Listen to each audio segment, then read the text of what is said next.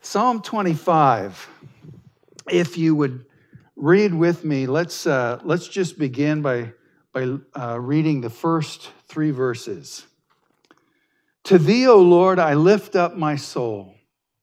O my God, in thee I trust. Do not let me be ashamed. Not let my enemies exult over me. Indeed, none of those who wait for thee will be ashamed. Those who deal treacherously without cause will be ashamed.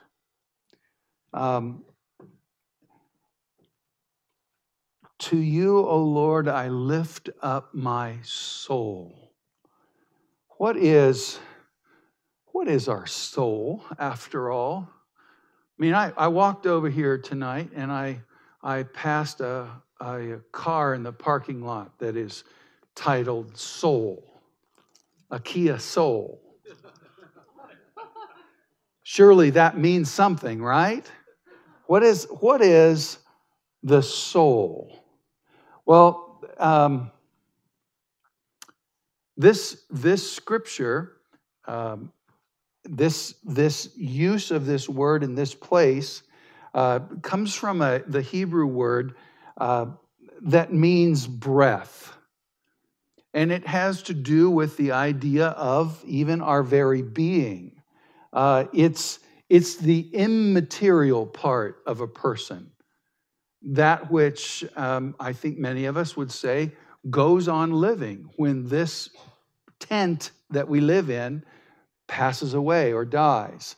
It's that part of us that continues to live. It's the seat of emotion. It's the seat of desire. It's the place of the will. It's honestly, if you sit back and analyze who we are as individuals, in many respects, it makes up a good part of what we identify as ourselves. It's interesting. We are made in the image of God, right? That's what the Lord says.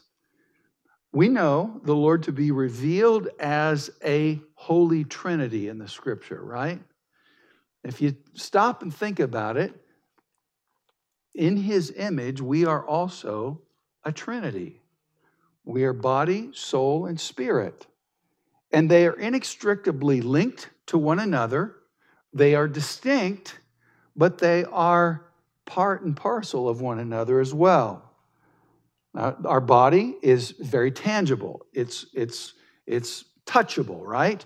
Our soul, most of the time we say it is our mind, will, and emotions. It's the intangibles that relate to our life. And the spirit is, I believe, the image of God. It is our connection to God, God's life, because God himself is spirit. In John chapter 4, Jesus meets the woman at the well, right? And in speaking to her, he says that God is spirit, and those who worship him must worship in spirit and in truth. There has to be an identity connection for there to be honest, true worship of the Lord, and that happens in our spirit. Now, we can lift our souls to God, our mind, will, and emotions. We can, with our mind, we can lift our mind to the Lord when we need understanding, right? We can lift our will when we need help with motivation. How many of you have prayed that prayer? Lord, help me want to. Some of us, right? Yeah, that's a real thing. And our emotion. Lord, help me with my feelings, because my feelings I recognize that they are out of control, or maybe my feelings aren't pleasing to you, and I need your help with that, Lord. So I lift my soul to the Lord. And the psalmist is bringing all of who he is to the Lord when he says that. And we can too. And the idea of lifting our soul to the Lord is that of That is one of bringing an offering, if you will. I offer myself to you, Lord. I give you my soul that you might teach me, that you might admonish me, that you might direct me. It is in many respects an act of sacrifice as well, because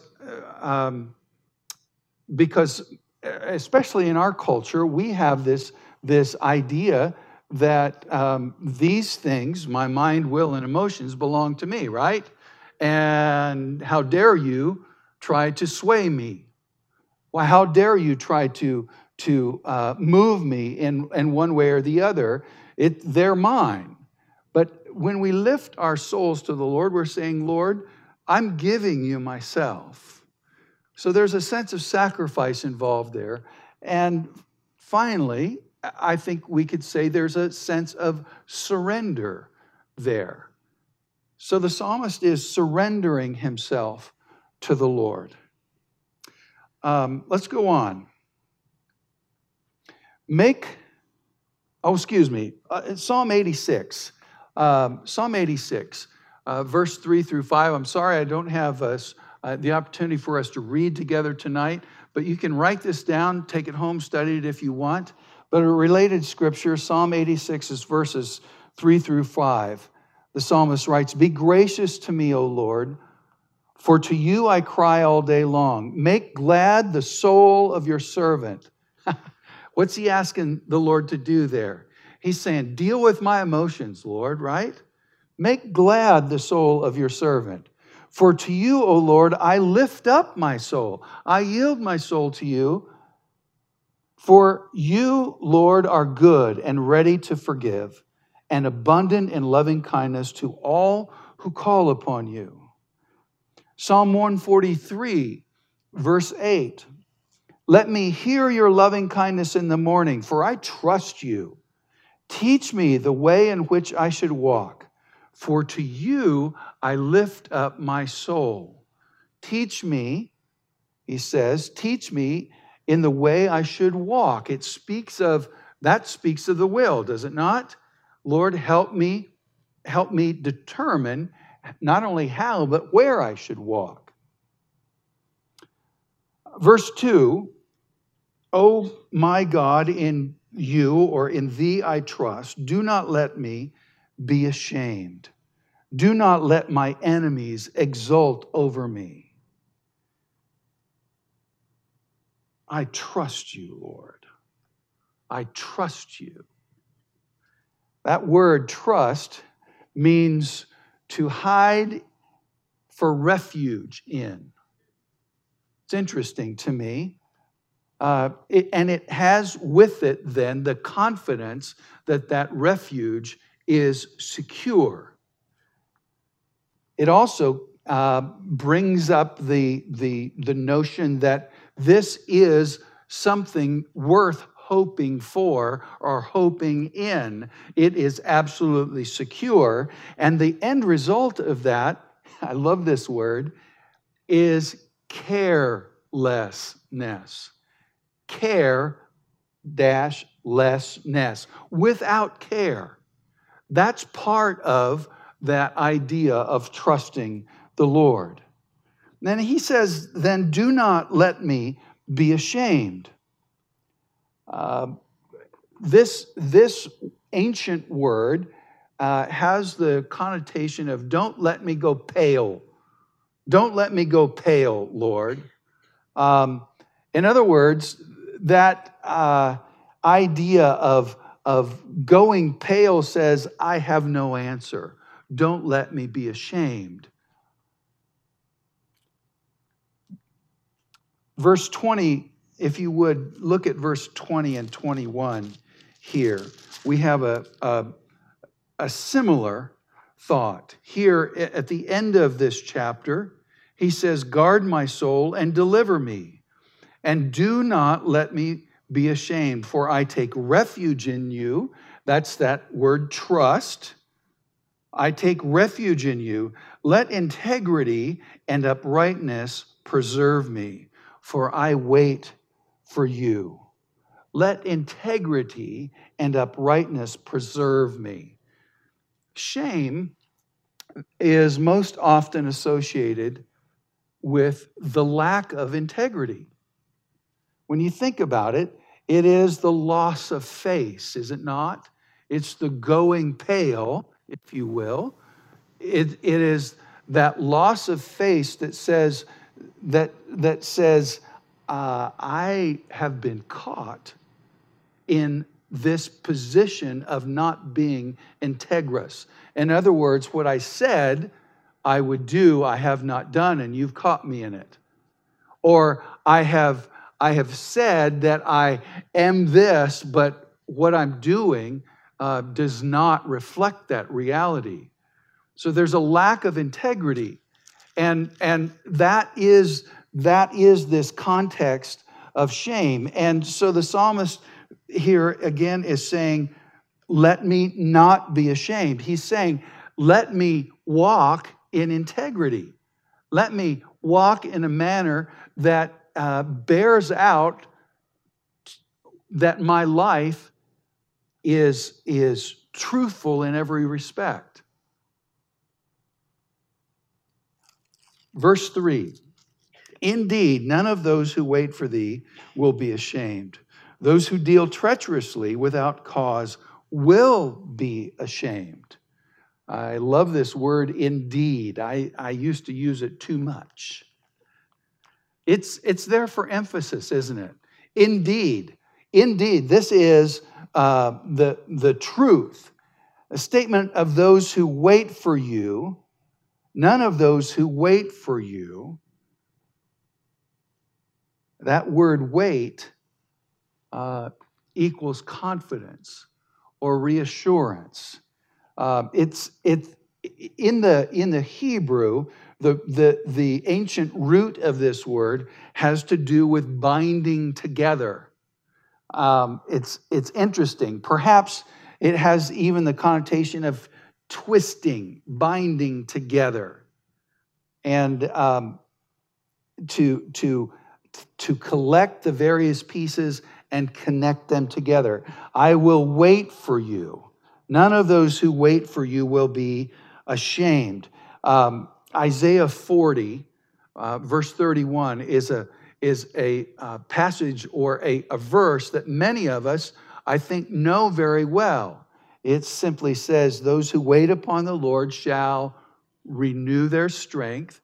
They shall mount up with wings like eagles. Yeah, they shall run and not be weary. They shall walk and not faint. Yeah, and this idea of those who wait upon the Lord is this same word. I love this illustration of this word. It is as though a vine collects itself and twists around a trellis. That imagery to me is beautiful. Those who wait on the Lord is not those who are, okay, God, you should be showing up right about now. No, it's those who cling to the Lord, those who wrap themselves around Him. And that imagery is indeed what we have here. None of those who wrap themselves around you will be ashamed. Isn't that a beautiful reading of that? And it is that sense of clinging to that is the point of what it means to not be ashamed. Because clinging to the Lord gives us the confidence of His integrity, does it not? Yeah, we lean on and we partake in and we even allow His integrity to become part of us. That is that waiting on Him, that clinging to Him. Now, the second half, those who deal treacherously without cause will be ashamed.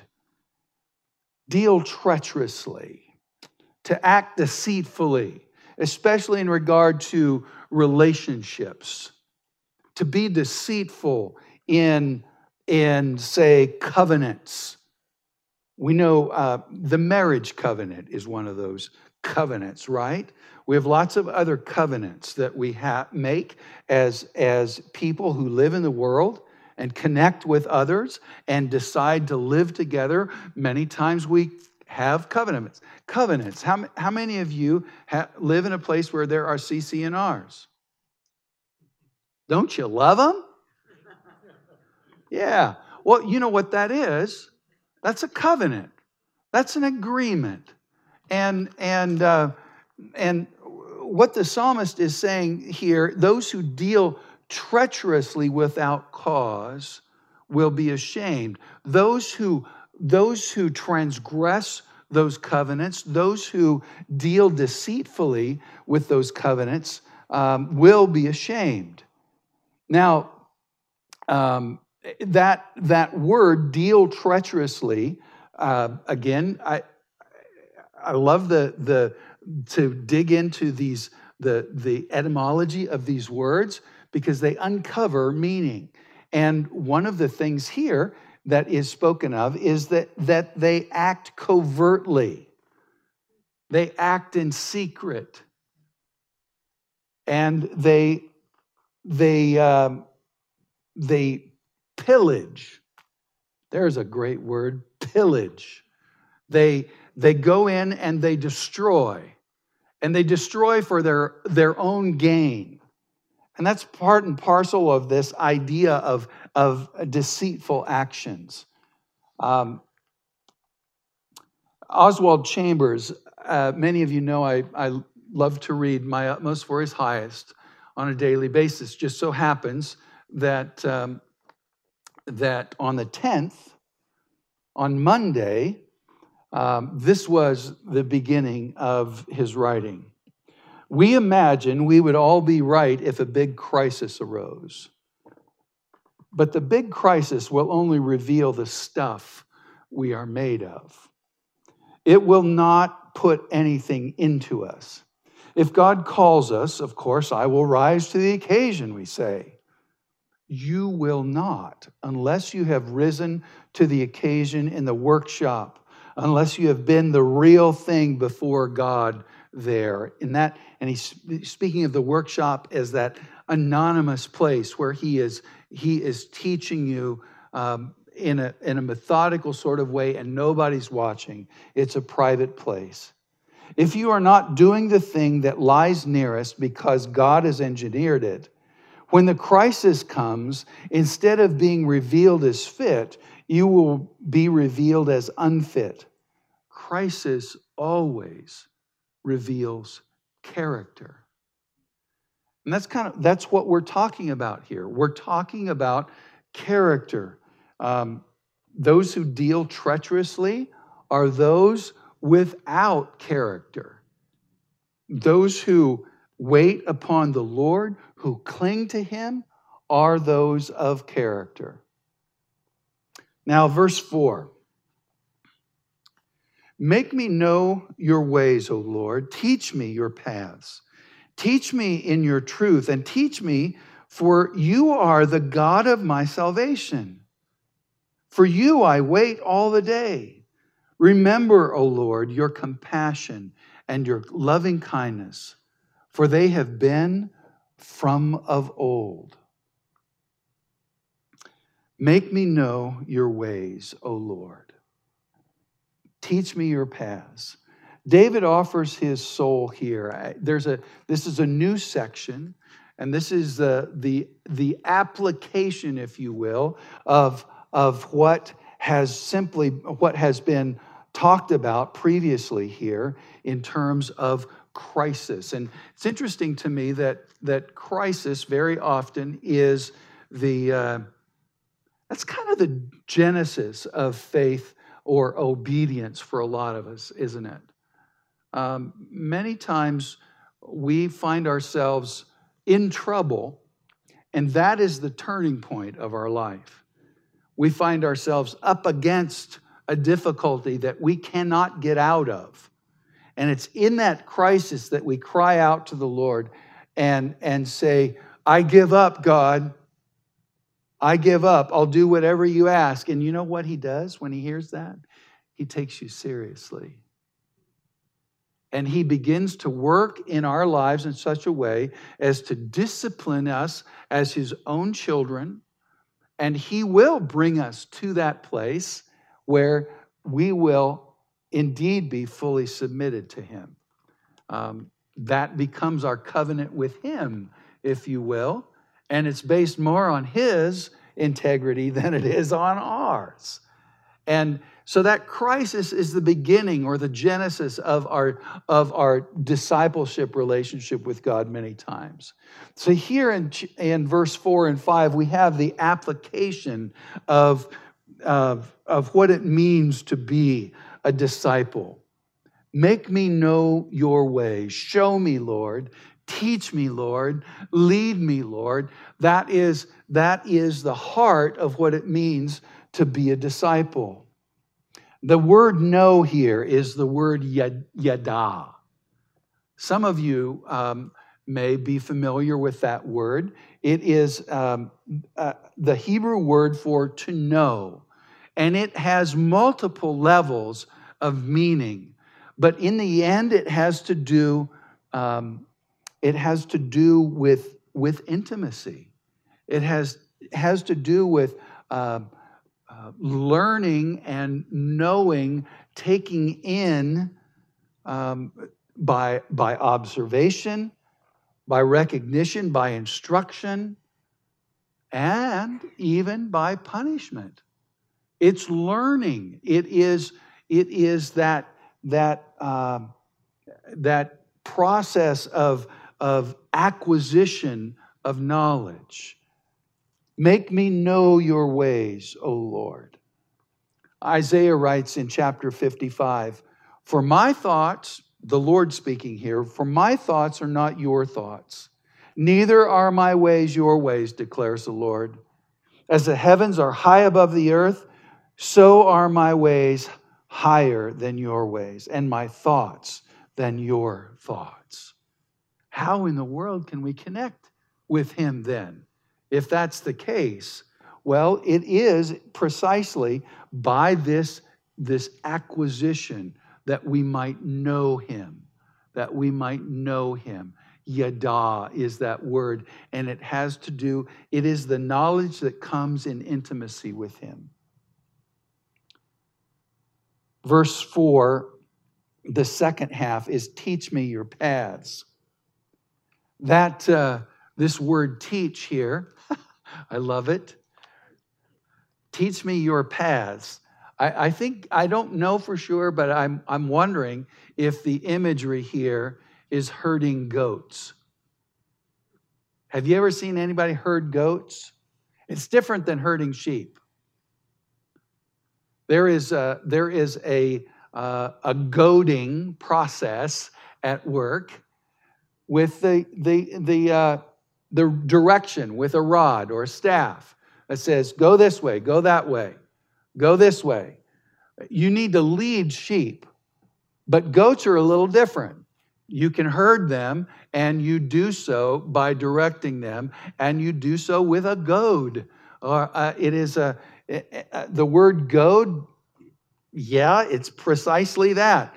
Getting stuck in the ribs sometimes and directed that way. And that's what this word means. Teach me your paths. What in the world does that mean? Teach me your paths. Well, what is a path? It is that well-trodden road. It is that way in which the Lord walks. Not just how he walks, but where he walks. It's his mannerisms. It's his path. It's the place he comes and goes on. Teach me your paths, Lord. Help me understand that. Help me understand not only how you walk, but where you walk. And make me familiar with that. God's ways, then, are only become our ways when we walk in them. Think about it. God's ways only become our ways when we walk in his ways. Jesus is the way, right? He is the way. We walk in Jesus. Now, what in the world does that mean? That means our lives need to yes, reflect his character, reflect his thoughts, reflect his grace, reflect his goodness, and his judgment, his discernment. All of that is part of walking in his ways. Matthew chapter 10, Jesus says, "A disciple is not above his teacher, nor a slave above his master. It is enough for a disciple that he become like his teacher, and the slave like his master." Those are Jesus' words. And those are his words to us. This is what it means to be his disciple. The Apostle Paul was so confident in his walk that he invited people to imitate him. In 1 Corinthians chapter 4, he writes, "I do not write these things to shame you, but to admonish you as my beloved children. For if you were to have countless tutors in Christ, yet you would not have many fathers. For in Christ Jesus I became your father through the gospel. Therefore I exhort you, be imitators of me." Imitators of me. That's really what a disciple is. A disciple is one who imitates his master. Verse 5, "Lead me in your truth and teach me. For you are the God of my salvation. For you I wait all the day. Lead me in your truth." Again, this word lead is connected to a path. It means to tread or to walk. And it's in the doing, it's in the going. Deuteronomy chapter 6, the Shema. Many of you may be familiar with that. It speaks of as you go in the way, be teaching. That's the Lord's model for passing along his wisdom, his direction, his correction. It's in the way, in the walking, in the going. That is the model of the Lord's teaching. And that's exactly what is being spoken of here. Lead me in your truth. The word lead speaks of that going down the path. Now, biblical truth is truth that must be obeyed. Truth that must have action associated in response to it. Otherwise, it simply becomes philosophy. And in college, I started out with a Bible major, and got 2 years in, and was so itchy to get in ministry that I took on a youth pastoral position, and decided I was going to. I was called as a half-time youth pastor. I don't know if you know, but if you're a half-time youth pastor, you get paid half-time for doing full-time work. That's just the way it is, okay? And I decided, okay, I'm going to be a half-time youth pastor, and so I'm going to study 3/4 time. So I continued working on my Bible degree, but I had grown up with a friend whose father was the professor of philosophy at West Texas State University. And some of you might be thinking, West Texas State University, are you serious? That's like cowboy philosophy, right? You know? No, it wasn't. It was the real deal. And we used to have just amazing conversations about about logic and about thinking through things and connecting this thought to that thought and so on and so forth. So I decided, you know what? I'm gonna pick up a minor in philosophy while I'm at it. You know, I lasted 2 semesters in that philosophy thing, pursuit. And you know why? I got so sick and tired of simply asking questions and not getting any answers. That's what philosophy is all about. It's about postulating questions and not delivering answers. And so the Lord turned me around on that, and I'm grateful for that. That whole rabbit trail is about the idea that when we study God's Word, the intention here is not that we should look at it as great ideas and useful philosophy. No, it's designed for us to obey. And in the obeying, God delivers to us the depth of communion with Him that goes back to this idea of knowing Him. It's in the obeying. Several years ago, I studied for to lead a marriage couples retreat, and in the process, I discovered that I honestly think, I know there are some who have this issue with this word love language, but I discovered that God's love language is obedience. Jesus says, if you love me, obey my commandments. That's how He knows that we love Him. And it's also how He loves us. Because in the doing of those commandments, He is working His life in and through us. It's a glorious thing. So all of this is to say, lead me in your truth and teach me, verse 5. And that teaching, that leading, must lead to obedience. Matthew in chapter 7 says these words that have, I think for many, leave us scratching our heads. He says, not everyone who says to me, Lord, Lord, will enter the kingdom of heaven, but he who does the will of my Father who is in heaven will enter.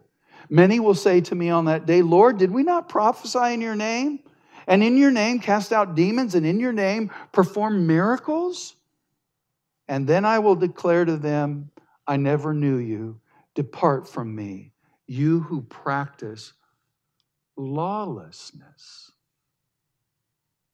See, it's about doing the will of God that codifies or consummates our relationship with Him. That's an important biblical principle as we walk, as we begin our walk with Christ and till the day we enter into eternity with Him. It is about walking with Him in obedience. The Apostle James writes in the first chapter of his epistle that this concept as well, in these words, and they're very familiar, prove yourselves doers of the word and not merely hearers who delude themselves. That word delude means to completely live in an imaginary place, to delude yourself. It is delusion to say that you love God and yet you do not do what He commands you. To say that you are His disciples and do not do what He says. That's delusion. James says, be doers of the word, not just hearers. Verse 6, we hear a plea for mercy here in Psalm 25. Remember, O Lord, your compassion and your loving kindness, for they have been from of old. Do not remember the sins of my youth or my transgressions. According to your loving kindness, remember me. For your goodness' sake, Lord. For your goodness' sake, O Lord. Remember your compassion and your loving kindness. This word remember is kind of curious when we start talking about who God is. Should God have to be encouraged to remember? I mean, can God forget? Can he? Some people up here are shaking their head, and I heard a yeah back there. So we're setting up some controversy right here, right? Right here and now, right? Jeremiah 31. I love this. Jeremiah 31, verses 31 through 34. Behold, the days are coming, declares the Lord, when I will make a new covenant with the house of Israel and with the house of Judah, not like the covenant which I made with their fathers in the day I took them by the hand to bring them out of the land of Egypt. My covenant which they broke, although I was a husband to them, declares the Lord. But this is the covenant which I will make with the house of Israel. For those days, declares the Lord, I will put my law within them, and on their heart I will write it, and I will be their God, and they will be my people. They will not teach again each man his neighbor and each man his brother, saying, know the Lord, for they will all know me. From the least of them to the greatest of them, declares the Lord. For I will forgive their iniquity, and their sin I will remember no more. So, can God forget? Yeah. Thanks be to his name, he can, and he does. According to your compassion. That word carries with it the connotation of the womb. As a mother cherishes her unborn child, that's the compassion that is spoken of here. It is tender love. The word loving kindness is very curious because it's two words smashed together, isn't it? It has this idea of favor attached to it. Have you ever heard someone pray, Lord, let your favor rest on someone? That's entirely what we're talking about here. Let your loving kindness be expressed in their life. Let your favor be manifest there. It is the mixture of kindness and mercy and goodness. Psalm 103, verse 11 through 14. For as high as the heavens are above the earth, so great is his loving kindness toward those who fear him. As far as the east is from the west, so far he has removed our transgression from us. Just as a father has compassion on his children, so the Lord has compassion on those who fear him. For he himself knows our frame. He is mindful that we are but dust. And then verse 17, but the loving kindness of the Lord is from everlasting to everlasting on those who fear him, and his righteousness to his children's children, to those who keep his covenant and remember his precepts and do them.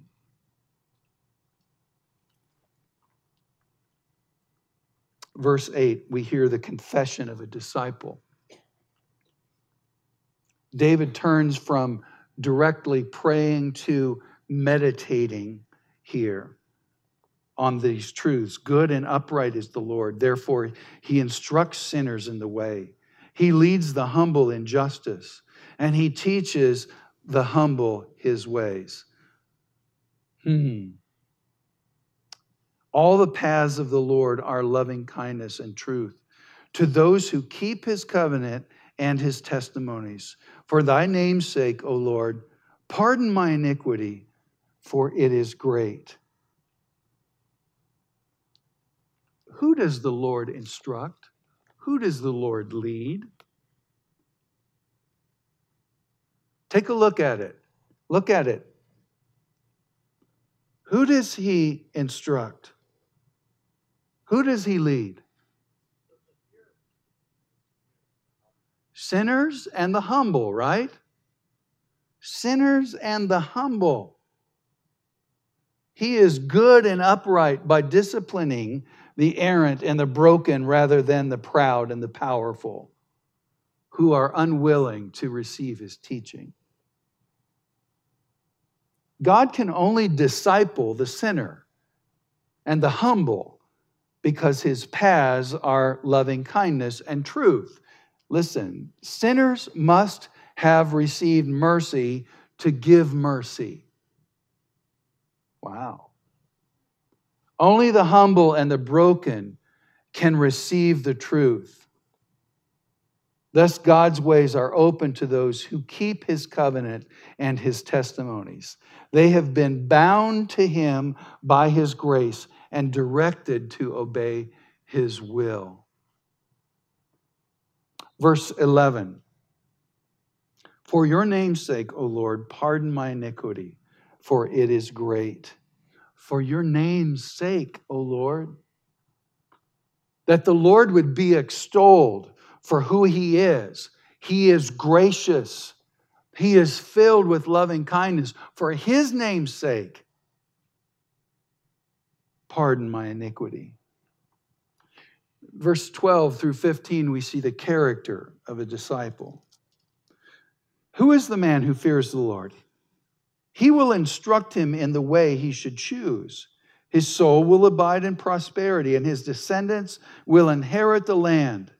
The secret of the Lord is for those who fear him, and he will make them know his covenant. His eyes are continually toward the Lord, for he will pluck my feet out of the net.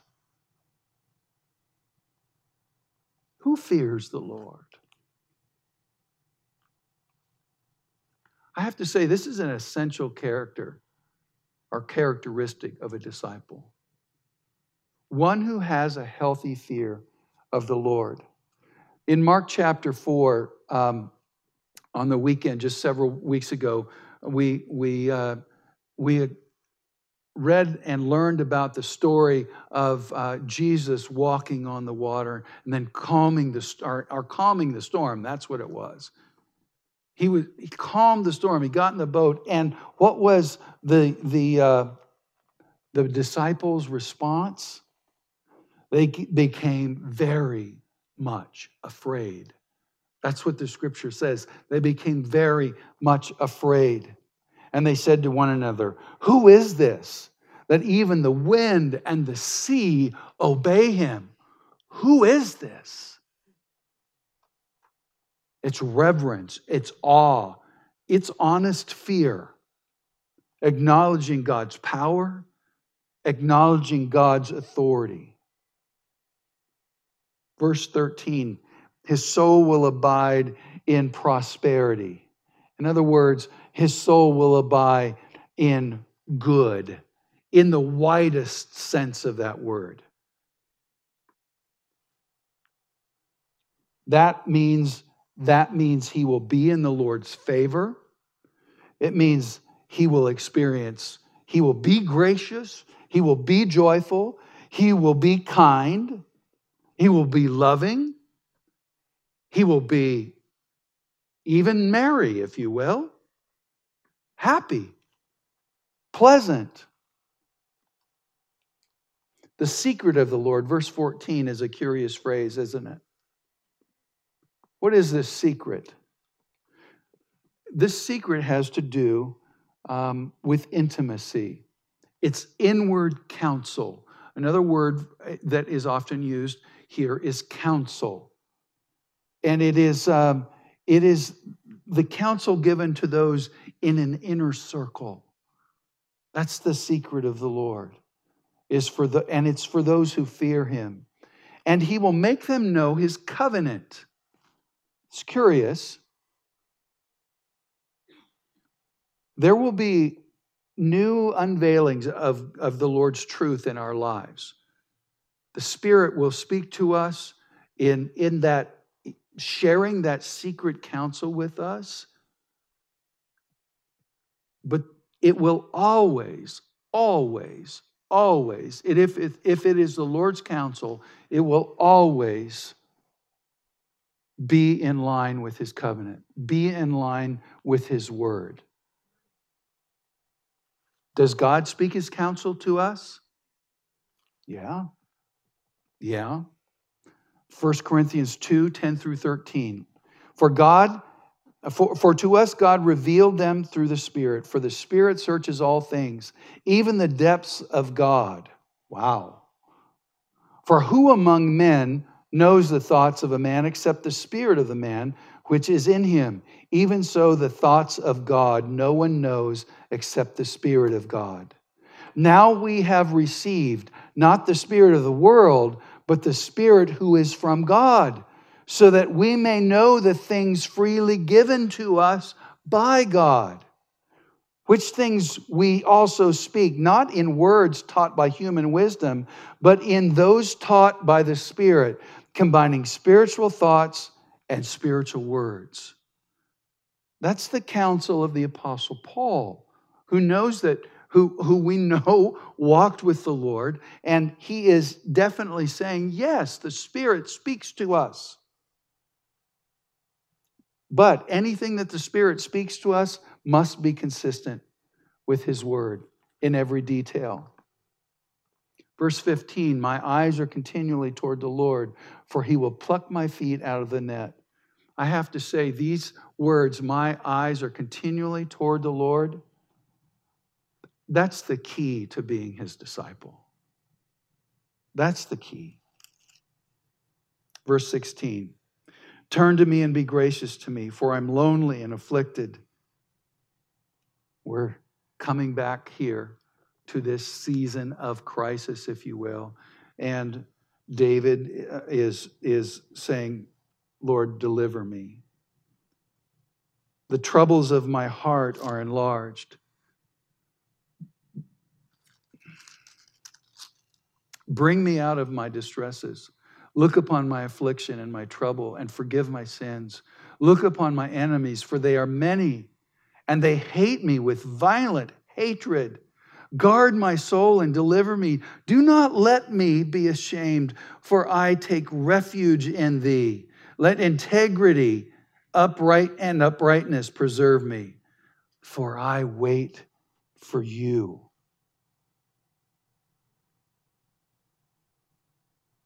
We're instructed by the Lord and willing to be discipled by him. David returns here to this point of crisis that he started with in this psalm. He fully exposes himself here. And that's part and parcel of being his disciple as well.